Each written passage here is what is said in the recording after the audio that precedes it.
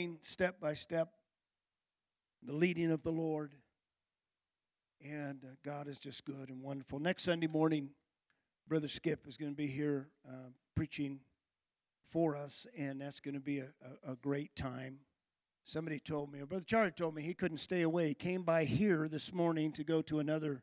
He's going to Red Bluff, but he came by here first to see everybody. So, and so we're just so glad to have him come up next Sunday. This morning, I want to bring you the Word of God. I have been thinking all week. We've had plenty of time to think. Traveling with my grandson Rodney most of the way, and then Kay and Reagan also. And we talked, and as we began to talk, I said, Rodney, I'm going to bring what we're talking about to the pulpit Sunday morning. So it's going to be repetitious for him. And a lot of what I'll say this morning may sound repetitious. It might seem like, well, you're just repetitive in what you say, Pastor. But there's a reason. There's a reason why God ordains a certain message in the mouth of a minister. And I just believe that with all my heart. I believe God will cause each. And one of the things is that we find in the book of Ephesians is that God set some in the church and they weren't all the same. He set some apostles and some evangelists and prophets and teachers and pastors. And to each one is given a certain understanding and ability by the Spirit of the Lord. That is when the Holy Spirit of God enables us and quickens us to do something that really we don't have the ability on our own to do. And so God raises us up in certain ways and positions and sets certain things in our hearts. And so we want to read this morning and go to Ephesians. I want to talk about the mysteries of the kingdom of God. Again, it's been some time, probably a few years since I've actually taken this title, but the Lord just brought it back this morning. And so we're going to go there to Ephesians, the first verse of the 3rd chapter. So Ephesians 3. In verse 1, and I do want to read down just a little bit. And so those that this morning, if you want to take pencil and paper in hand and just kind of write some of these things down, this is a lifetime of study for me. This is something that God has just been working in my life for so long, and I just want to bring these things this morning. Like I said, some of you will say, well, that's kind of repetitious, but again, we want to get it in your spirit. Ephesians, the 3rd chapter and the 1st verse. For this reason, I, Paul, the prisoner of Jesus Christ, on behalf of you, the nations, if indeed you heard of the stewardship of the grace of God given to me for you, that by revelation he made known to me the mystery, as I wrote before in brief, by the reading of which you are able to realize my understanding in the mystery of Christ, which was not made known to the sons of men in other generations, as it now has been revealed to his holy apostles and prophets in the Spirit, or by the Spirit, for the nations to be joint heirs of the same body and sharers of his promise in Christ, through the gospel, of which I am made a minister, according to the gift of the grace of God is given to me, according to the working of his power. And verse 8, this gift was given to me less than the least of all the saints, to preach the gospel, the unsearchable riches of Christ among the nations, and to bring all to light what is the fellowship of the mystery, having been hidden from eternity in God, the one creating all things through Jesus Christ. So that now to the rulers and to the authorities in heaven, in the heavenlies, might be known through the church the manifold wisdom of God. And I want to stop at verse 11. According to the eternal purpose which he accomplished in Christ Jesus our Lord. According to the eternal purpose. Can you say that with me? The eternal purpose. Because we're going to work with that this morning a little bit. According to the eternal purpose.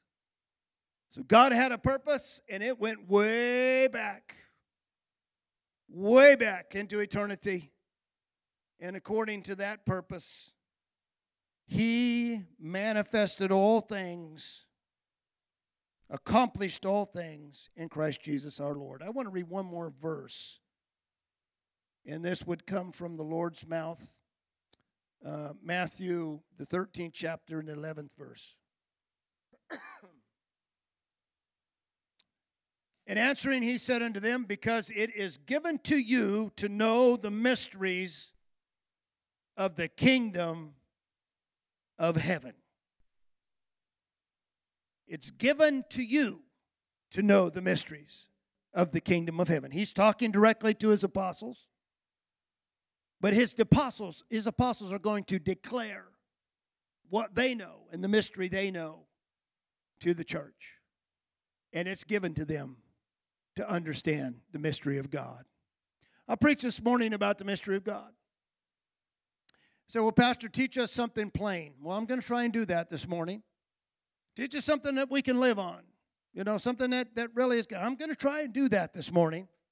Because when you find Him, you have found life.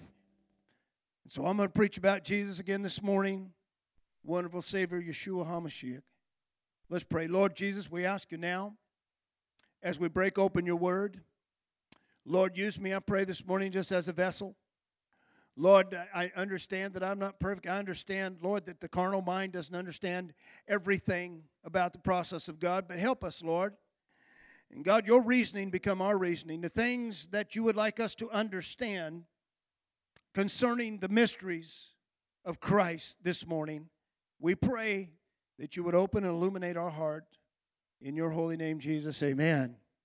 Amen, amen. So I don't know if we're going to shout too much this morning. Sometimes we clap, sometimes we're amens, but we're going to study a little bit this morning.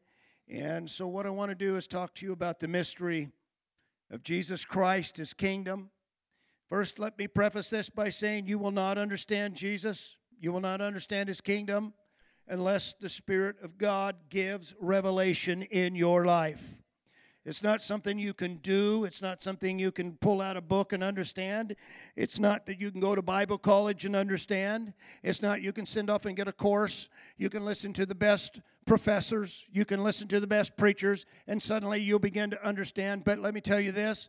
Revelation does not come by flesh and blood. Jesus told Peter, after Peter got the great revelation, thou art the Christ, the Son of the living God, that Jesus told him, Peter, you did not receive this from flesh. You can't get revelation from flesh.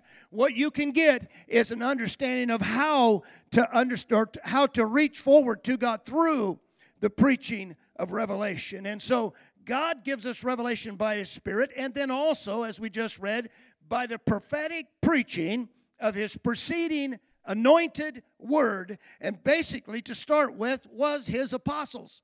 And from those apostles comes this prophetic word of God. And let me talk about prophecy again. We've got prophecy going on. We were listening on the way back out there and heard a man who has just prophesied about end times, and it did not come to pass. And then he prophesied some other things, and it did not come to pass. But he's got a great following because he is prophesying, even though what he is saying is not coming to pass, yet it's in the form of an Old Testament prophet, thus saith the Lord. But I've got a better thing for you this morning than telling you of something that's going to happen. I'm going to tell you of something that already did happen. And I'm going to proclaim a word of God prophetically that is not about a foretelling, but it's about a forthtelling of what God, the mystery of God is not out there. The mystery of God is in here.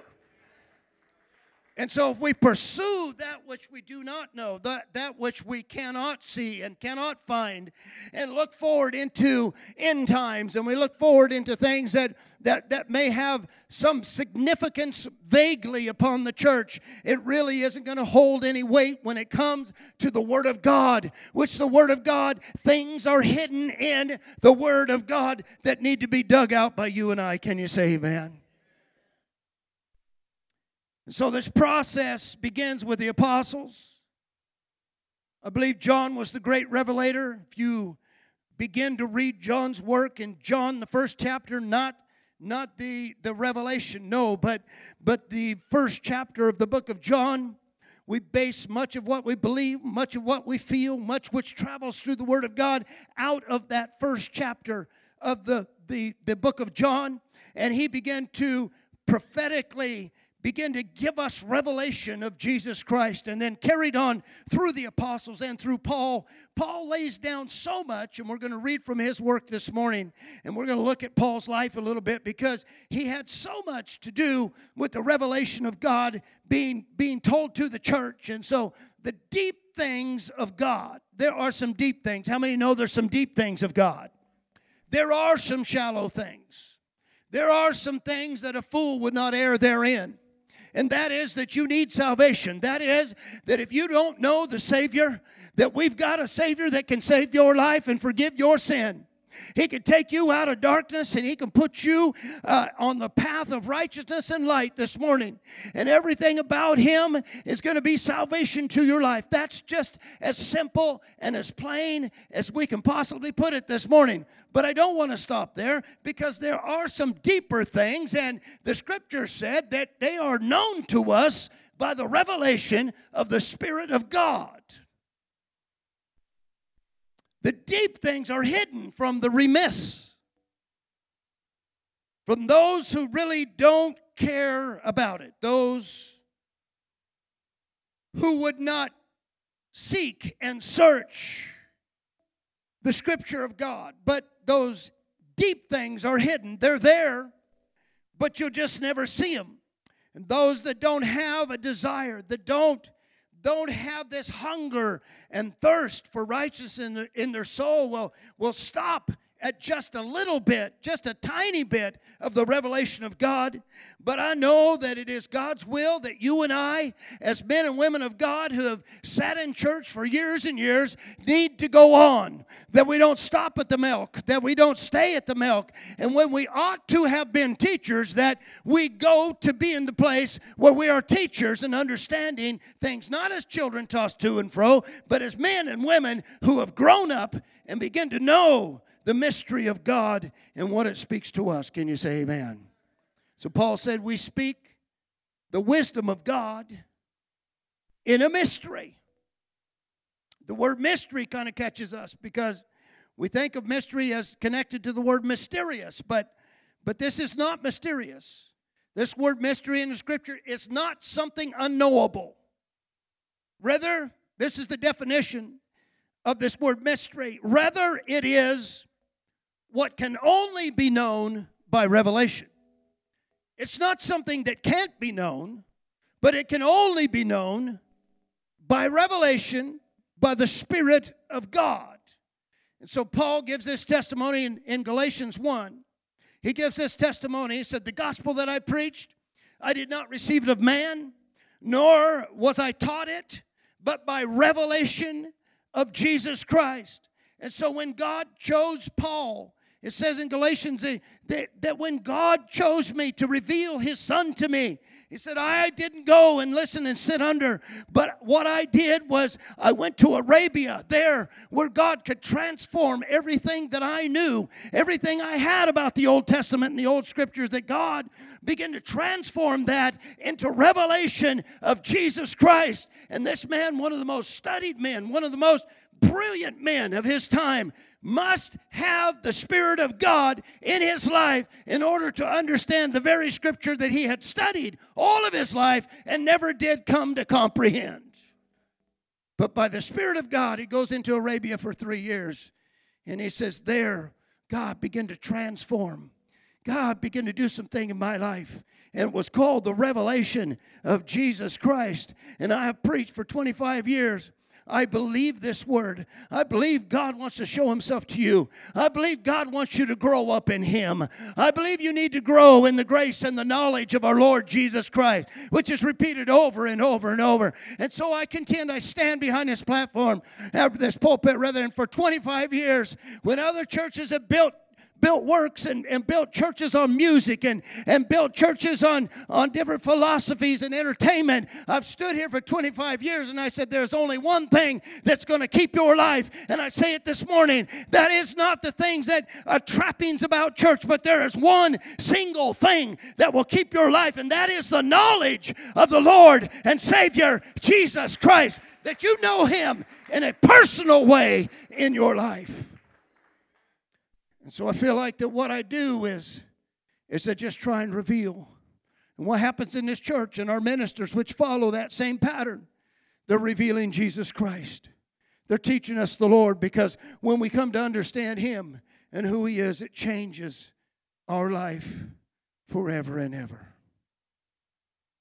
I believe in the apocalypsis. The apocalypsis is a Greek word that says it was hidden, but now it is revealed. The word calypsis actually means to be covered up, to be hidden. And then apo is from that state of being hidden. It's exposed now. And so the things of God, now like this, Jesus said there isn't anything covered that will not be exposed.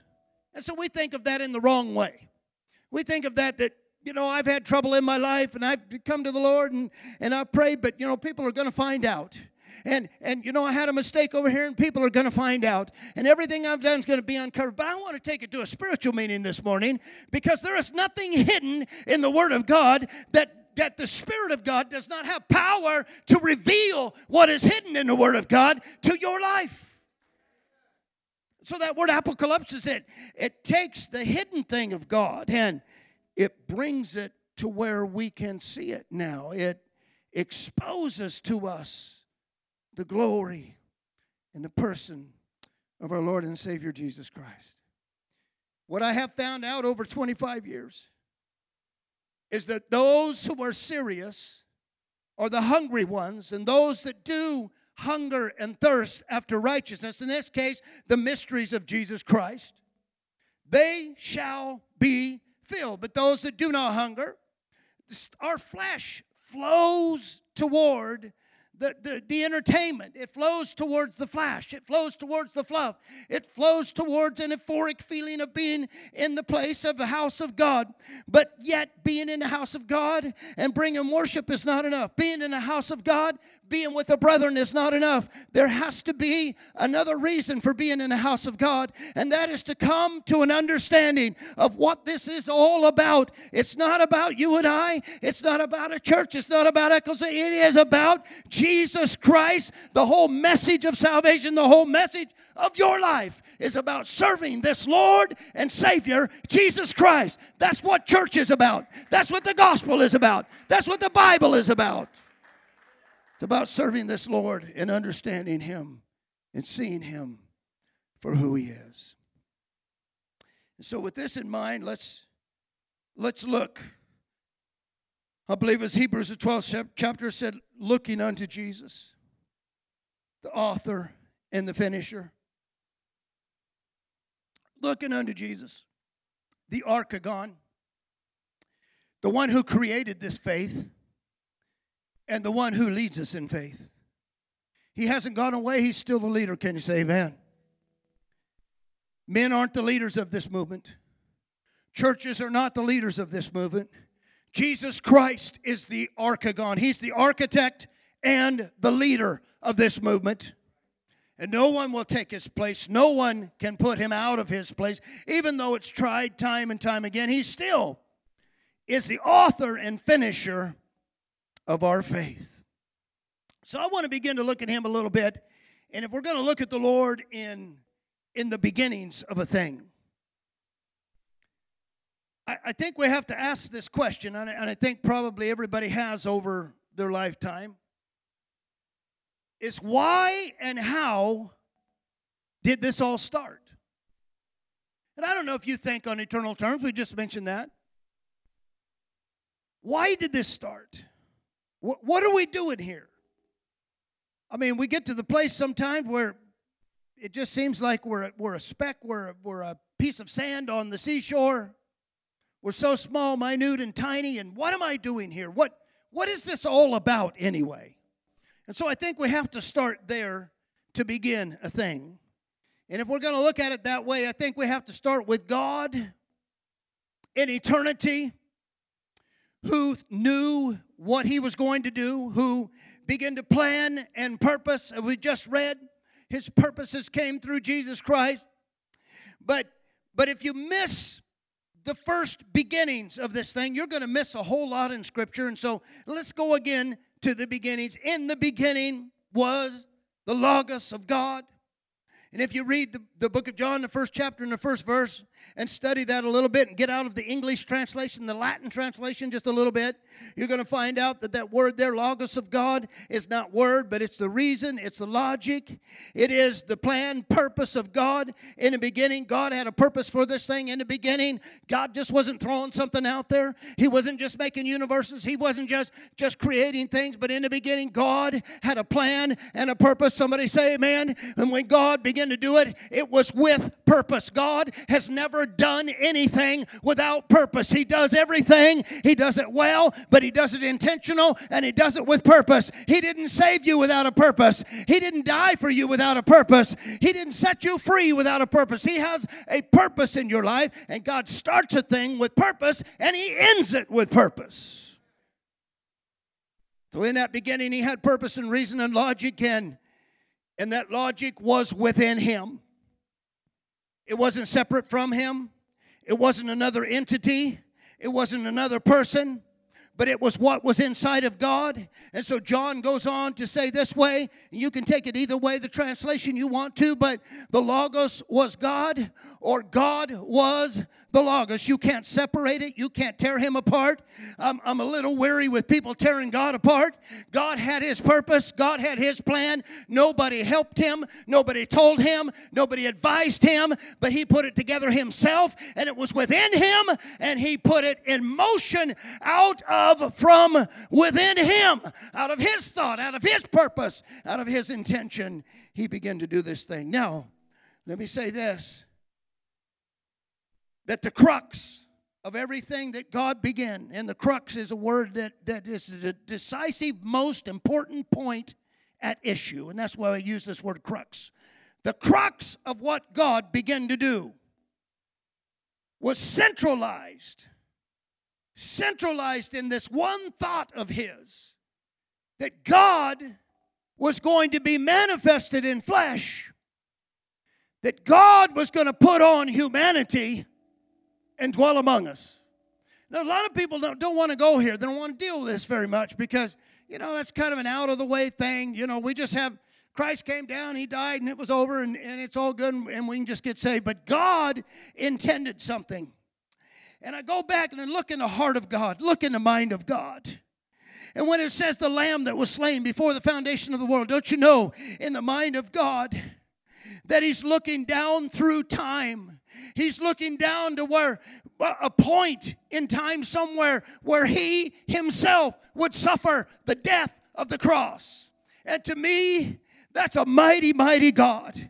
To me, he didn't send somebody in his place. He didn't put somebody else up to the chore. But he himself, God, was manifested in flesh.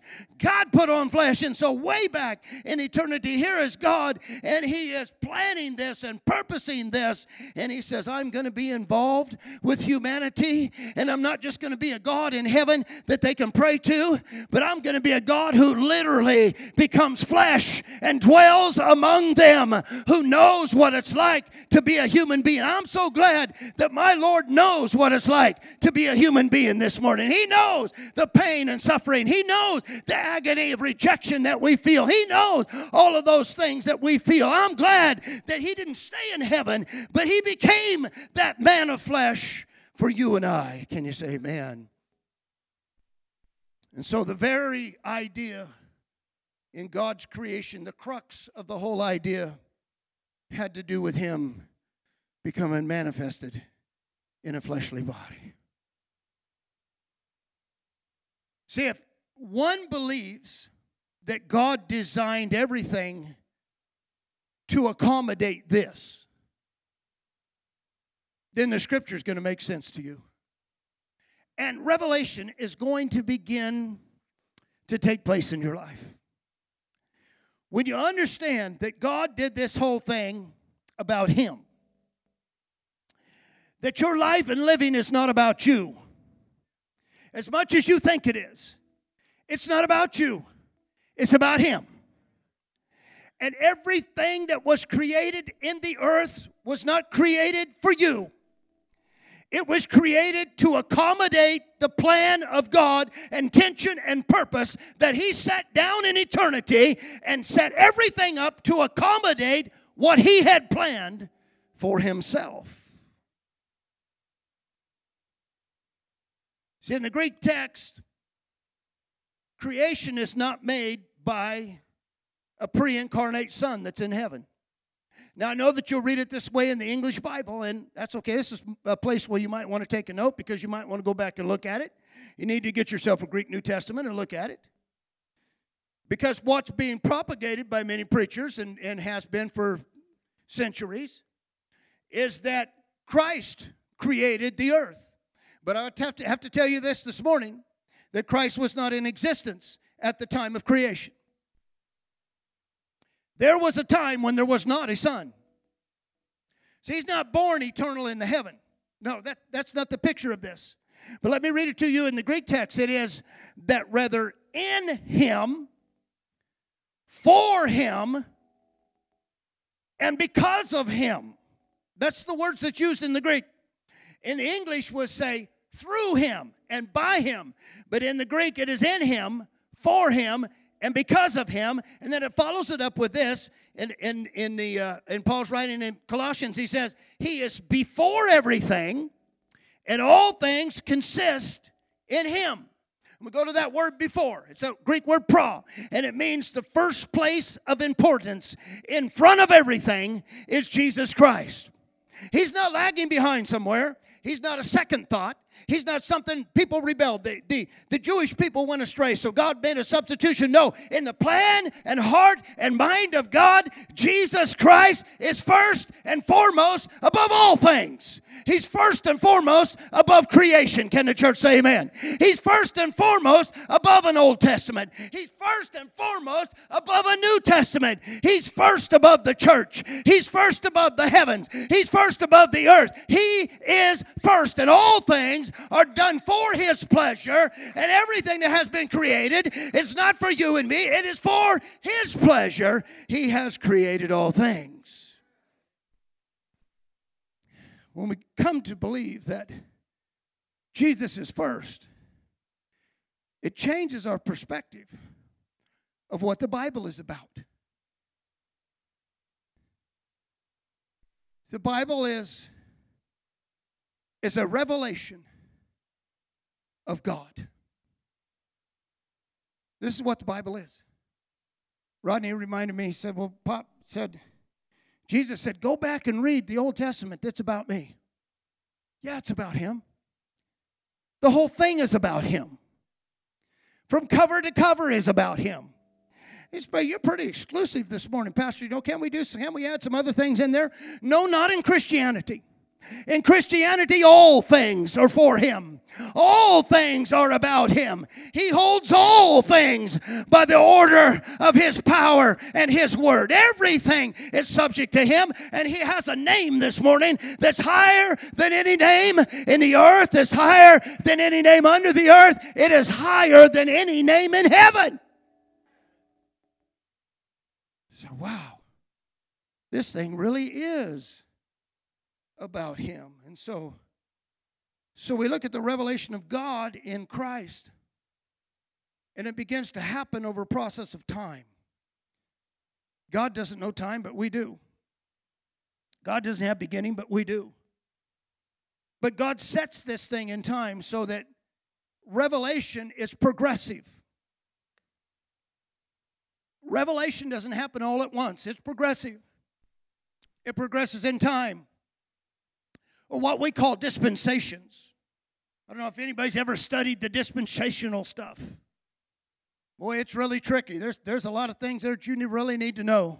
And I'm trying to simplify this so easy for you this morning that dispensations, God has summed up all the stewardship of the dispensations into one thing, and that is Jesus Christ is going to be head over all dispensations and over all times. Ephesians, the first chapter, God made it really simple for us to look at, but yet we have these things called dispensations, or the scripture calls ages, and if we see him progressively in the ages, and this is kind of what I've been talking about these last few weeks, and the Lord just put it on my heart again.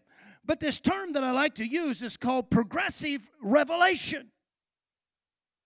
Never, listen to me clearly, never in the scripture, and never from anyone that we have ever known, is there an example of instant, full disclosure. It just happened that way. Well, I'm going to go down and get saved and get filled with the Spirit, and then I'll have all wisdom and of mysteries and knowledge in the Lord. No, it doesn't happen that way. There is no, we'd be bringing people down and slapping oil on their head and said, you receive the full understanding of everything about God now. Bang, and pray for them. It doesn't happen that way. But Pastor, what if I get in a good service? And the Lord moves on me, I begin to cry, and I begin to feel the presence of God. And I get down there, and won't I get just all the understanding of God? No, you won't. Because revelation is progressive in every life. Well, Grandma had it. Can I inherit it? My pastor that I sat under for years, I was under him for a long time. Can I just get his revelation? No. Because revelation is progressive in your life. What are you doing with him? What's your hunger and desire after him? See, your revelation of God is going to be determined by how you seek him, how you understand him, how you listen to him. And so this progressive revelation, it never comes in full disclosure. And we just get down there. Peter had a revelation. Thou art the Son of God. Thou art the Christ, the Son of the living God. He had that revelation. But he certainly, we know later on, he denied Jesus and said, I don't even know him. He did not have all revelation. He got some revelation. He said, well, I've been going to church for years and years and years. I must have all revelation. Well, I wish it worked that way, but it doesn't. But God lays down something in our spirit. Come on, say amen. God begins to do something in our spirit. I don't know if maybe you've never felt it before. That God just drew you by hunger. And you said, I've got to know more about my Lord. I've got to know him. Isn't it Paul at the end of his life saying, oh, that I may know him. Yeah, I may know him in his suffering and in his fellowship, that I might be conformable to him. And I think about that. God is not what we do. It's not how much we go to church. It's not how many churches that we establish and put together. But it is the knowledge of the Lord and Savior, Jesus Christ. Can you say an amen there? Man doesn't live by bread alone. Every word proceeding from God. And I couple that with the progressive revelation is that I might get by eating dinners and just existing on food. That's possible. I might get by. But I'm not really going to know my purpose doing that.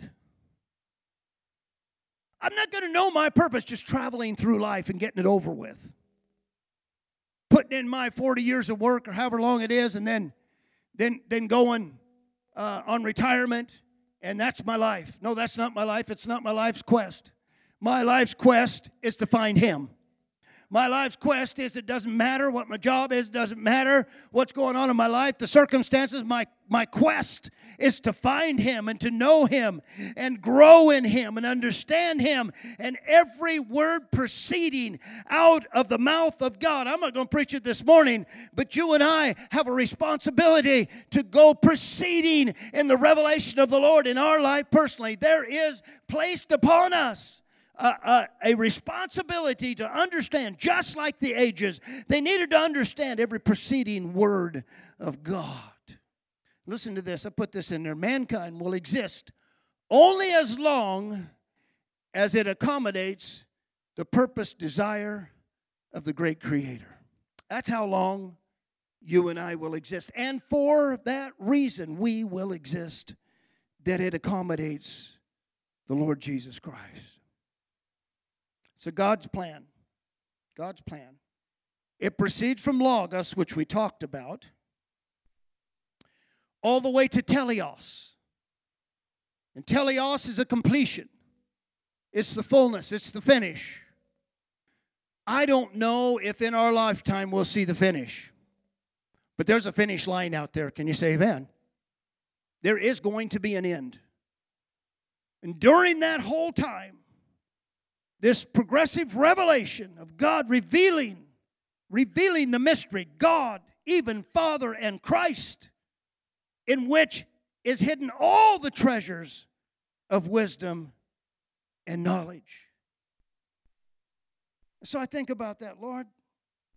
Really, knowledge isn't about stuff. It's not about knowing what's going on in the world. I mean, there are people that study, and I'm so thankful for those that do get college educations, and they're good at a certain thing.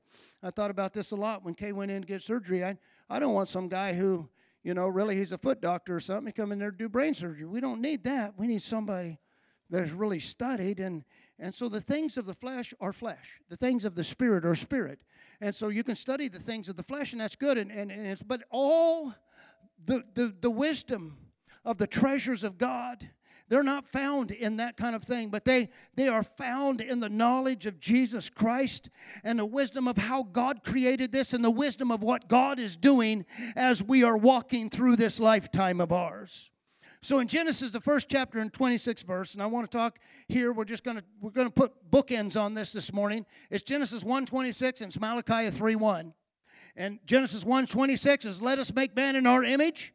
And Malichi 3:1, at the end of the close of the Old Testament, and the Lord whom you seek shall suddenly come into his temple. I'm going to call this one age, one dispensation, one time period.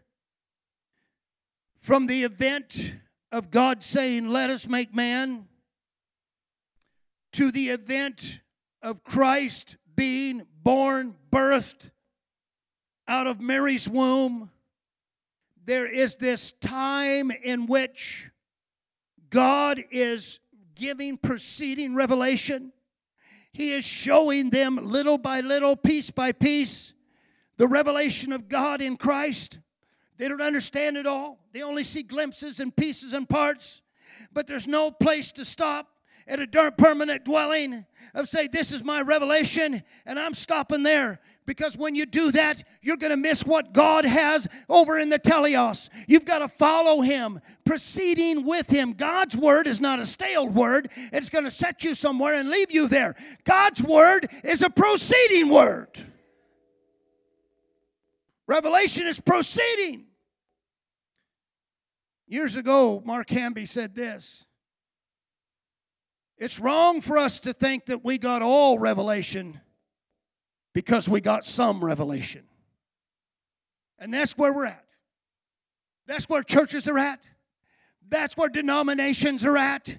They'll never go by where they're at because they stopped there. They wrote the rules. They sat down. That's as far as they're going. They'll never go past that. If you go past that, you are out of their favor. You're out of their fellowship. You can't travel past where denomination has said their theology ends. And you'll never know. Another thing about God, you might as well go to their school. You might as well sit in their classes and learn what they know. And that's what you'll know. But the revelation of God doesn't stop with denomination. Somebody say amen. The revelation of God doesn't stop with getting in the right church. The revelation of God in Christ Jesus is a forever quest in our life that we're going to study after, we're going to follow after, and the hunger that's in our heart is going to determine where we go with it. Come on, say amen. So there's no place in the Old Testament for us to stop. And I said this the other day, I don't know if you caught it. But the Jews stopped at some places. And for that reason, they could not come into the revelation of who Jesus Christ was. That's like a scary thing, right? Hey, man, we're not quite done yet. Punch your neighbor and say, wake up. That's it. Wake up a little bit. So there's no place to stop in the Old Testament and say we've got it. From the outset to the actual event of the incarnation is this age and dispensation where God is going to be revealed. And it's only to the hungry, only to the thirsty, only to those who are believing this preceding word of God are they going to begin to understand where God is going with this thing. Man, it's a tough thing when you can't see and you're just blindly following. You're just the Lord is leading, but you don't know where you're going. Abraham, you come out. I'm going to lead you into land you don't know, but Lord, I don't know where to go. You don't need to know where to go. What you need to do is follow me. And if Abraham doesn't follow a preceding word, we don't have what we have this morning. So let's look at this in the beginning. Then let us make man. Now I want to talk about this for a minute because so many people think that this is a proof of certain theology. Let us make man. And we use the word us in there. And so we've got more than one something. I don't know, God being some kind of plurality. And so we go with this thing and it's made sense to the church reason. The church reasoning of theology is to make this a plural setting of God. But does this controversy and misunderstanding of this one verse, or should there be something that takes precedence over misunderstanding of one verse and controversy? And I say, yes, there is. And that is the whole Word of God. And so I can't stop on one verse and plant everything and say everything's going to stop right there on a verse. I can't interpret a thing and say that verse is going to run my life. But it is a preceding Word of God. That's why they had 39 books in the Old Testament. They didn't have one. They didn't just have the book of Genesis in the first chapter, but what they had was 39 books, and each one of them contains a revelation of what God is trying to pour out to humanity. So the Jews give two possibilities of this verse. I'll go over it a little bit this morning. It's similar to what we teach. That God, plural, person, couldn't be talking to himself. If God were plural person talking to himself, who would be doing the speaking? One of the persons would have to be speaking to the other persons. What person would that be? The scripture doesn't follow that. And the Jew believes the Shema, Hear, O Israel, the Lord our God is one God. And I believe that with them this morning.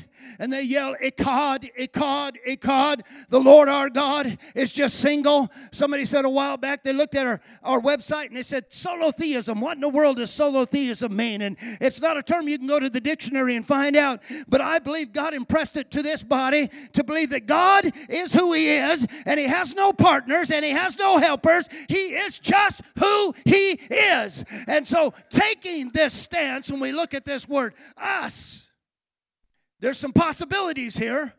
One of them is that God was speaking to the earth, which He had created, because man is two-part. He's made out of dirt and He's made out of spirit. God did the spirit part. The earth supplied the man part, the physical part, the body part. God created him out of the dirt. So He could have been speaking to the dirt.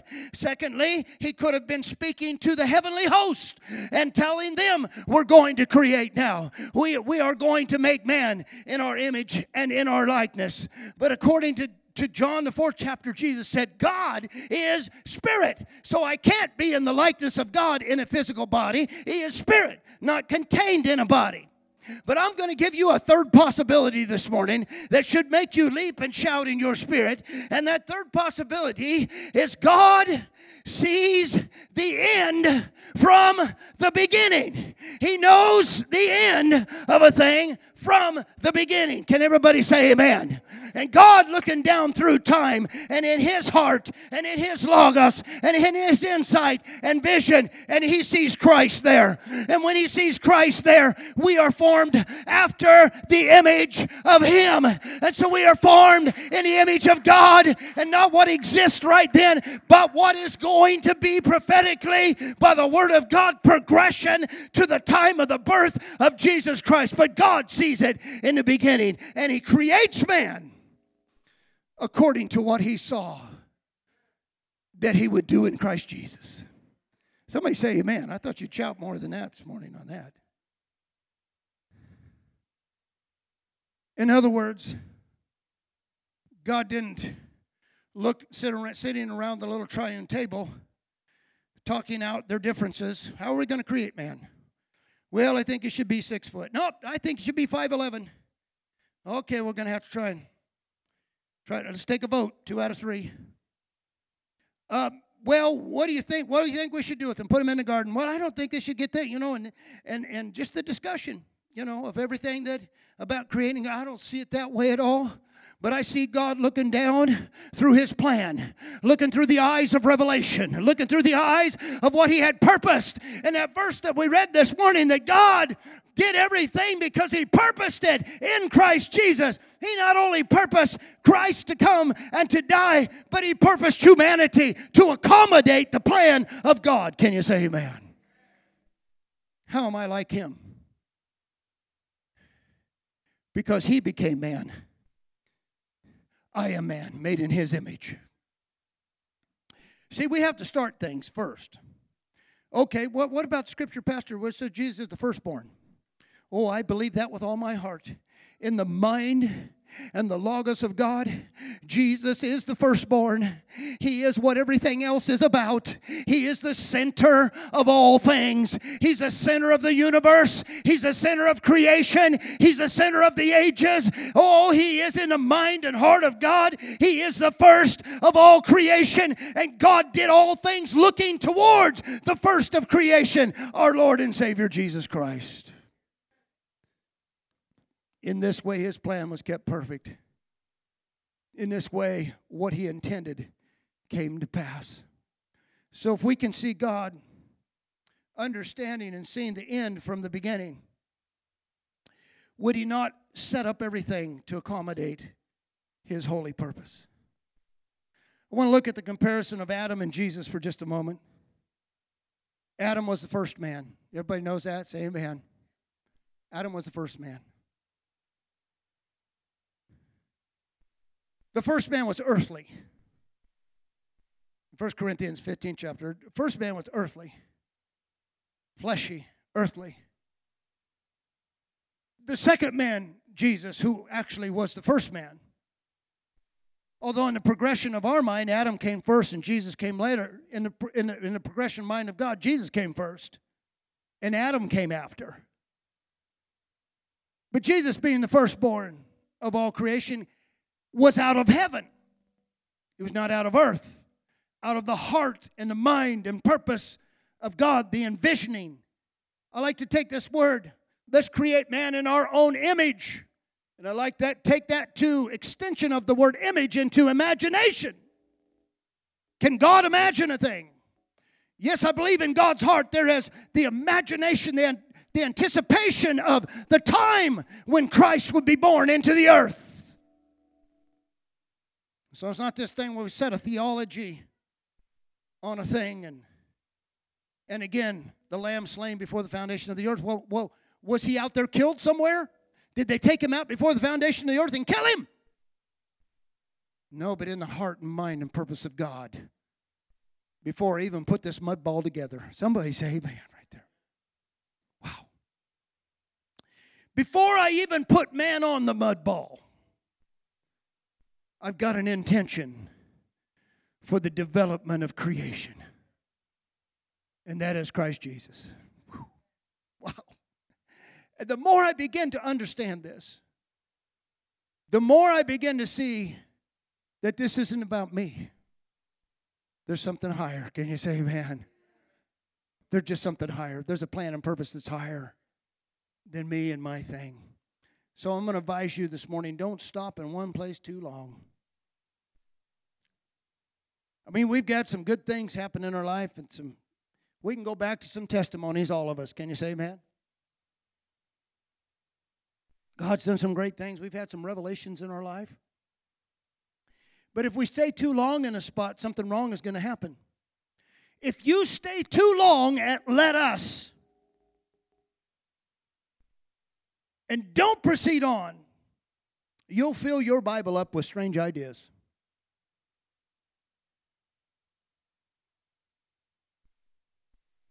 I'm going to stay at let us. Bless God, that's where I'm going to anchor my Christianity, on let us.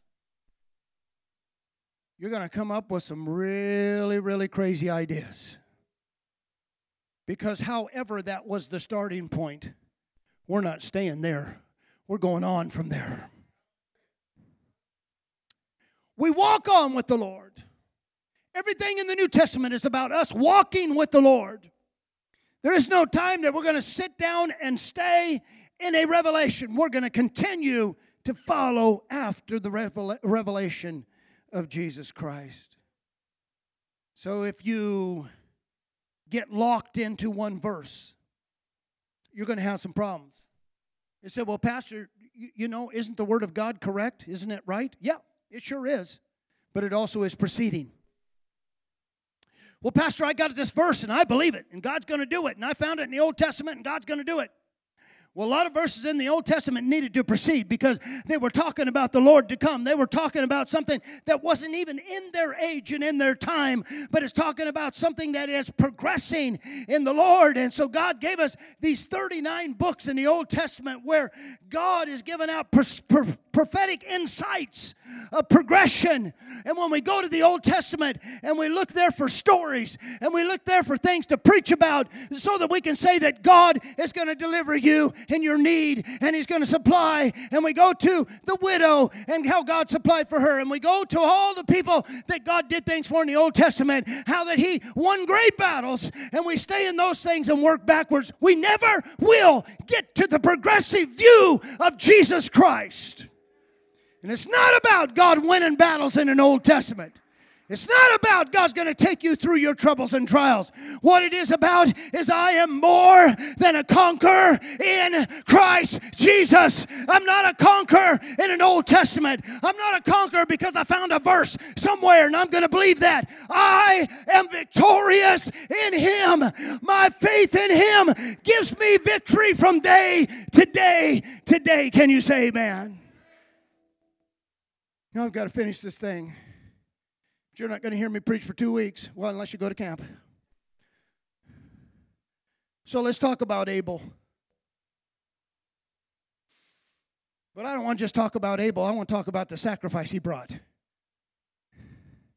And you look at that in the original Hebrew, and you're going to find out that he brought the blood, and he also brought the bread. The same word used later on in the Hebrew text. Adam had translated to his son something. He understood something. And when he brought his sacrifice, he brought the body and the blood. So I can't leave him back there outside of the garden somewhere where his brother is evil and slays him. And we go to a story, am I my brother's keeper? No, I've got to bring it up where it's at. The first sacrifice was the blood and the body, and the last sacrifice would be the blood and the body. And we could talk about Noah and Noah's ark and how he built an ark. And we'll look at those how they went to see on Mount Ararat, if that ark is there, and they found pieces of wood. And boy, we're really excited about that. But let me tell you this morning, the ark was not about the ark. What Noah did was not about him and the people. It was ordained for a preservation of the people of God. The seed of God was preserved by the ark.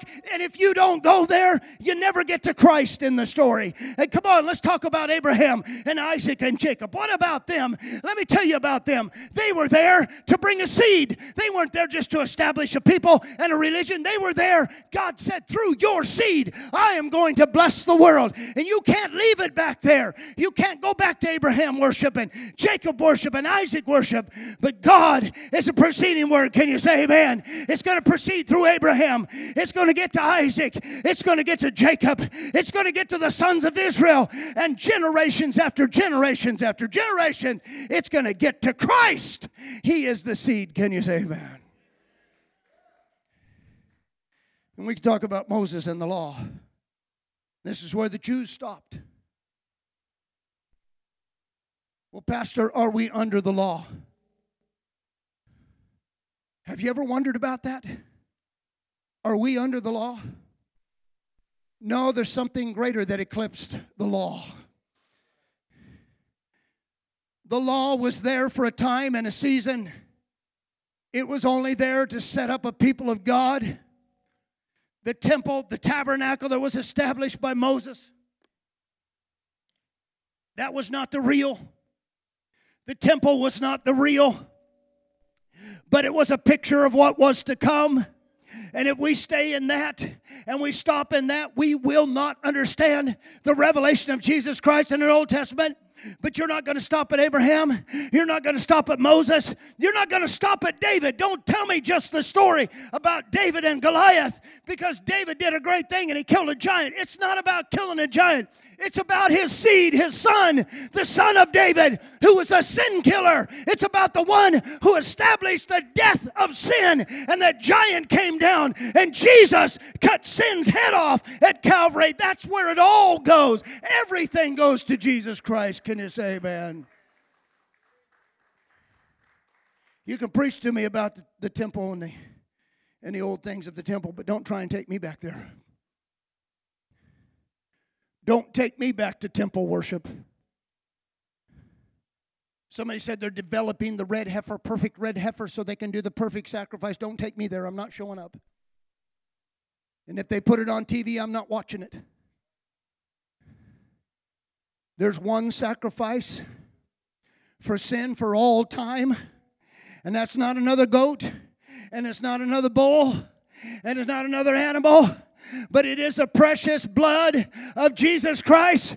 I'm not going back to temple worship. I'm not going back to Davidic worship. I'm going on because the praise that comes forth in the church is far more edifying than the praise of an old tabernacle somewhere.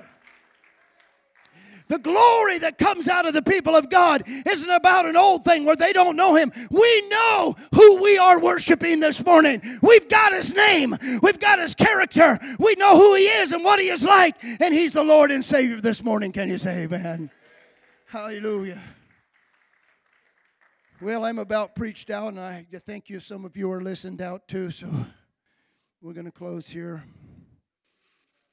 The dim, flickering light of the ancients. They saw little things. A little prophetic word here, a little something there. David saw it. He felt it. He wrote some psalms not even knowing what it meant. He said some things prophetically and just, he didn't understand who his son would be. The Lord sent unto my Lord. He doesn't know what that means. But yet he prophesies it, and it's a preceding word in his life. And you read David, and he just looks forward to something that isn't happening in his day. And no wonder God loved him, because David was hooked into a preceding word. And let me say this morning. Some of y'all might have failures. I'm going to tell you, David had a lot of failures in his life. Amen? He had some rough stuff go on. He did some things that was wrong. But there was something in his life that wanted to inquire of the Lord and see His beauty. There was something down in him that Saul didn't have. Even though Saul didn't make the mistakes that David made, there was something inside of David. I'm here to tell you this morning, you may have made some mistakes in your life, but it's not about the mistakes you've made. It's not even about the forgiveness you got. It's about that desire to find Him and follow Him and know Him, know who He is, know Him as your Lord, know Him in His person. That desire will take you through a lot of trouble in your life. Can you say amen? This dim, flickering light that the ancients saw, the scripture said it's turned into a great light. How great is that light? Pure radiance. Pure radiance. Let's put it this way. They started with a match, and that was their revelation. That's not much. And they got to a candle, and they burnt the candle a while, and then they got to a bigger light, and they burned it for a while, but still it's dim. They can't see everything. But the scripture said that the people that sat in darkness, they saw a great light.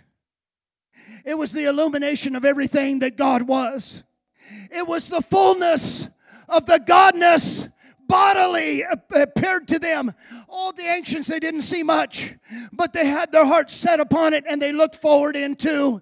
And as time went on and progression went on, finally we get to the day when Jesus is born. We get to the day when the angels say, today the Christ is born in Bethlehem. And they've come down to see him too, because they have never seen God. But there he is, and the light and the glory of God in the body, in the face, in the person, in the countenance of Jesus Christ. There he is. And all that the ancients have wondered about and only saw a little of now stands before them in glory. Wow. Wow. When the Lord stands before the church in glory, we're going to change.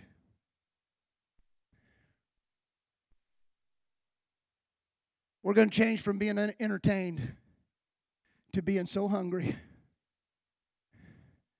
Pastor, those words that you're saying are ringing something in my spirit. I'm hungry.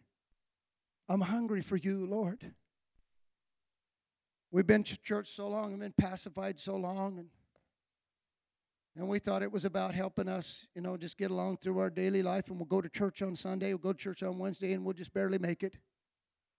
But I've got something better for you this morning. That's a dim light. That's a very dim light. Let me show you the great light this morning. He's going to illuminate your life.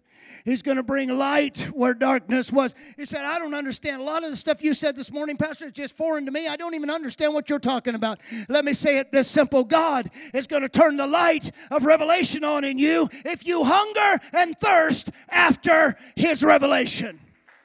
Come on, let's give the Lord a hand clap of praise.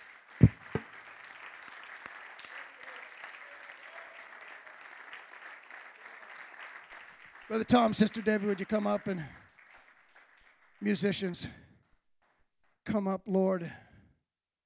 Lord, I'm hungry this morning. It's not because this is my fast day, but I'm hungry for you, Lord. I've seen enough. There's a title of a song that we had come up on Christian radio several times this last week. It said, religion is not getting it done. It's not doing it. And I have to agree with that. My going to church isn't doing it. My dedicated everyday reading a chapter isn't doing it. My 15 minutes in prayer, just, I do it, but it's not sufficing. But God, I'm hungry for you, Lord. I'm hungry for you, Lord. I don't care if it's 5 minutes or an hour. I've got to be in your presence. As my heart cries out, God, reveal yourself to me, Lord. Let your presence, oh God, so come and touch us this morning, Lord. God, I pray right now you develop a hunger. Lord, maybe some of the things that we said this morning is not easily understood, but what is easily understood, Lord, is that I need you. I'm ready to go on. I'm ready to walk on, Lord. I've hit some dry times in my life. I just don't even know what to do, but Lord, that hunger and thirst, I pray, will be developed in every heart here this morning, oh God. That I know you, that I walk with you, live with you, Lord. This is my prayer. To your rest and